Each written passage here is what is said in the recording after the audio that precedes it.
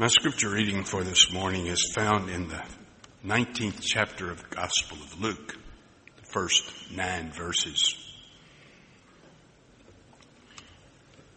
Jesus entered Jericho. He was passing through. A man was there by the name of Zacchaeus. He was a chief tax collector and was wealthy. He wanted to see who Jesus was, but because he was short, he could not see over the crowd. So he ran ahead and climbed a sycamore fig tree to see him, since Jesus was coming that way. When Jesus reached the spot, he looked up and said to him, "Zacchaeus, come down immediately. I must stay at your house today." So he came down at once and welcomed him gladly. All the people saw this and began to mutter, "He's gone to be the guest of a sinner." But Zacchaeus stood up and said to the Lord, "Look, Lord, here and now, I give half of my possessions to the poor. And if I've cheated anybody of anything, I will pay them 4 times the amount." Jesus said to him, Today salvation has come to this house, because this man too is a son of Abraham. Now, let us bow our heads for a prayer together.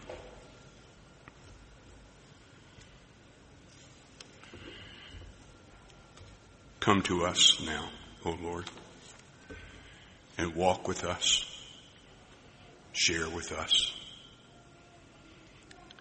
love us. Oh, how we need that. And we wait for your word of truth together, the hope and expectancy of a blessing. So anoint me, O Lord, that I may be able to proclaim your truth, your message of love to these good people. For we come in the name of Jesus our Lord.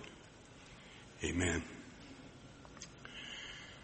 During this season of Lent, we're thinking about the people that Jesus met on his way to the cross. From the very beginning of his ministry, really, he was moving from where he was to where he would be on that hill of Calvary. And along the way, there were great crowds that gathered around him, but he often stops and focuses on the individuals. In our scripture lesson for this morning, Jesus comes to Jericho. Jericho is a familiar place, a famous place in Jewish history. So he comes there with a certain sense of the past. But as he goes along, he sees above the crowd in a tree a person, and he calls out to him. I believe he waved to him and said, "Zacchaeus." Now, when I hear the name Zacchaeus, I'm taken back to my days when I was in Sunday school and was taught that great song that if you went to Sunday school, you know the song as well as I do. I thought I might sing it to you this morning. But on Fine Arts Sunday, as people were going out the door, one of the good members of the church said to me, "You preach better than you sing." So I have people backing me up. And I've invited them to sing for us that famous song. So stand up and give it a go. And if you want to, you can join in. Zacchaeus was a wee little man, and wee little man was he. He climbed up in a sycamore tree, for the Lord he wanted to see. And as the Savior passed that way, he looked up in the tree, and he said, "Zacchaeus, you come down, for I'm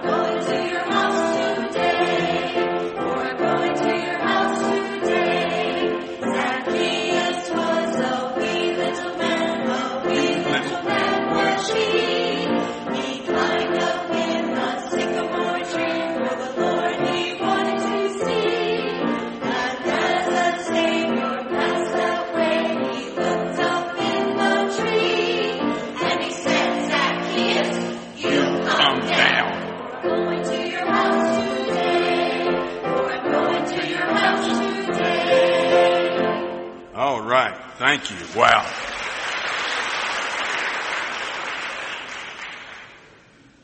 Ever since I learned that song, I've had a love for Zacchaeus. Not only because he was small, and I was small when I learned that song, but because he was up a tree. Now, being up a tree is a pretty safe place to be.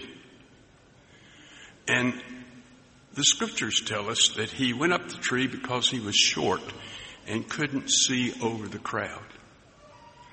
And it occurred to me that the crowd will often do that, won't it? The crowd will keep us from being able to see Jesus. The crowd will keep us from being able to hear Jesus. The crowd will keep us from following Jesus. So I understand how he had to get above the crowd. So being above the crowd is a pretty safe place. But above the crowd is also a lovely place. Being in the tree is a lovely place. A place that I need to go to more often than I do. A place above the crowd, away from the crowd, where I can just be still for a while. All of the lying voices of the crowd, all of the noise of the crowd and noise of the world, I need to put behind me from time to time. I don't know about you, but I just need to be still. I need to be still and just listen. I need to be still so that I can know that he is God. And be reminded of who I am and what I am, the object of his love. So a tree is not only a safe place, but it's a very good place to go. But the tree is also a lonely place. When you're up a tree in life, you discover it's a lonely place. One of the things that has concerned me greatly is social distancing, because it only adds to our loneliness. And loneliness, I've been convinced, is the greatest social disease that we have in the world. The greatest social disease in our country, the greatest social disease in our community, the greatest social disease in our church, the greatest social disease in our homes. Loneliness. You know what loneliness is. Loneliness is leaving the television or the radio on all day long simply because you want to hear another human voice. Loneliness is eating all 3 meals by yourself. Loneliness is having a telephone that never rings unless it's a salesperson and they only make you more aware of your loneliness. Loneliness is only getting mail addressed to the occupant. Loneliness is having a gold watch and nobody cares how you got it. Loneliness is hearing the gavel go down, divorce granted. Loneliness is standing at home plate with a bat in your hand. The bases are loaded and the umpire says strike 30, you're out. Loneliness is going to a garden somewhere, standing before a cold stone and feeling that emptiness. The loss of your best friend. We know what loneliness is. We don't need to be told what it is. But being up in the tree is a lonely place. And Jesus knows about people who are up in a tree. This scripture tells us that Jesus cares about the people who are up the tree in loneliness and in pain and agony and brokenness and in sorrow. Jesus comes to people like that. That's what the Scripture's all about. Because we're the Zacchaeuses of today. No matter where we are, there are times in life when we're just up a tree. And Jesus sees him there above the crowd. He calls his name Zacchaeus. You know what? Jesus knew his name. Jesus knows our name. Jesus is the all-knowing God and displays to us the all-knowing God. He knows our name. He knew Zacchaeus' name. And you know what else he knew? He knew Zacchaeus' nicknames. He knew his nicknames. I wondered if other people might have called him Zach instead of Zacchaeus. But I know what other names they called him. They called him tax collector, which meant he was a traitor, so they called him a traitor. He was a liar. He was a cheat. They called him all those names. So Jesus knew the nicknames of Zacchaeus. And his nickname was Pee-wee, Runt, some other demeaning title that had been given to him. And Jesus already knew those nicknames, but he called him by his name, Zacchaeus. And he said, Zacchaeus, come down. Come down out of the tree. I'm going to be a guest at your house today. Wow. Can you imagine that? Jesus invited himself to go home with Zacchaeus. And Zacchaeus, it says, came down immediately and welcomed him. Can you sense that? Can you see what's happening here? Where Jesus is welcoming and being welcomed by the despicable, by the hated, by the despised, by the unloved.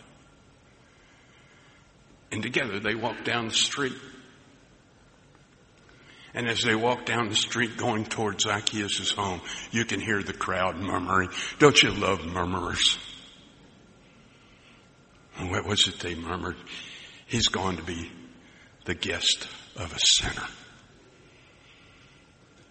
There's murmurers all around us. There are murmurers in the church. Mumbling, murmuring.